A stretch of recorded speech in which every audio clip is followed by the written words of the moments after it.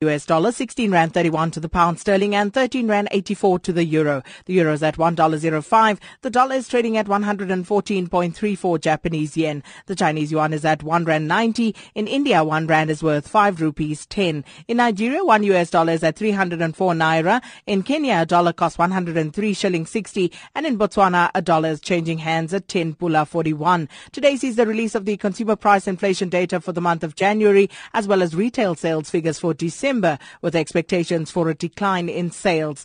On the stock markets, the JSE closed in mixed territory yesterday. This as the rand strengthened to its strongest level against the dollar in 15 months. The All-Share Index declined by 0.9% to 52,465. Financials were 0.2% up. The Industrials 25 Index lost 1.5%. Top 10 Resources was 1% lower, and the Platinum Mining Index fell by 3.4%, whilst the Gold Mining Index ended flat. On the capital market, the yield on the R186 government bond closed at 8.62%. European markets were flat at the close of trade, while markets in the United States closed slightly higher. This for a fourth consecutive trading session after the Federal Reserve chairperson Janet Yellen said that interest rates could rise soon due to stabilizing economic growth. The Dow Jones gaining 0.4% on the day. Asian stock markets are higher at this hour. Japan's Nikkei has so far gained 1.2% after the dollar strengthened on speculation of an interest rate hike in the US next month. The dollar strength has also weakened the yen in Asian trade and is supporting share prices of export companies. Hong Kong's Hang Seng is 1.3% higher. Mainland China Shanghai Composite Index is added 0.4%. Australia's ASX or Ordinary Share Index is 0.8% firmer, but the Sensex on India's Bombay Stock Exchange is 0.2% down.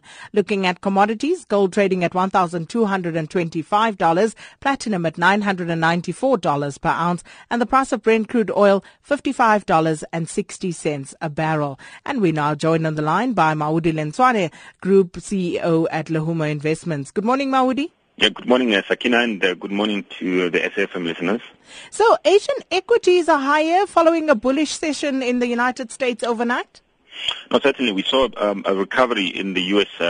Markets after some weakness that we saw on Monday. So we're seeing that positive close on the U.S. market filtering into the Asian session this morning.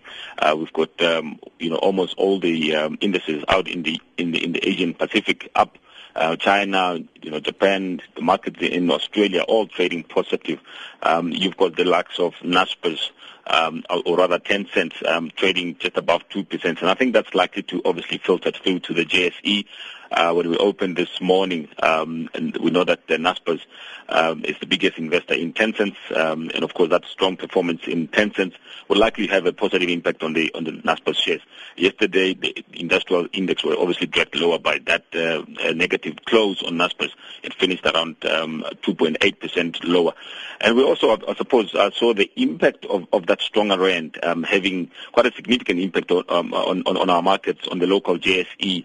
Some of the big mining companies were negative. The industrial shares, the rand-hedged stocks were all under pressure. But I think we are likely to see a positive open when we open this morning. And then, Maudi, Stats SA will publish the consumer inflation rate for January. What should we expect there? It's a big number to watch. The expectation is for the inflation CPI to come at 6.7%. This after a 6.8% increase in the month of December. We saw that big jump in December, and of course, food inflation continues to be the worrying factor.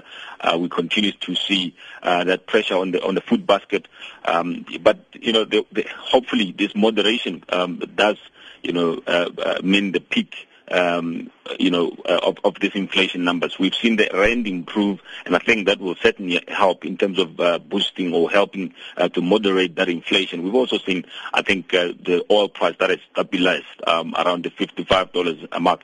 So we're likely to see, I think, some moderation, albeit small, but I think we're likely to see some moderation, and that will be good news for the South African consumers, because certainly the inflation has been a big problem for South South Africa, and we've breached that 6%, the upper band that the Reserve Bank targets by a huge margin. I mean, we're currently sitting around the previous number is 6.8%. So we need to come back below that 6% and hopefully make our way lower so that we can begin to see the Reserve Bank cutting interest rates. There's no hope of that happening at the moment, but hopefully we begin to see this moderation continue so that we can see the relief from the South African Reserve Bank.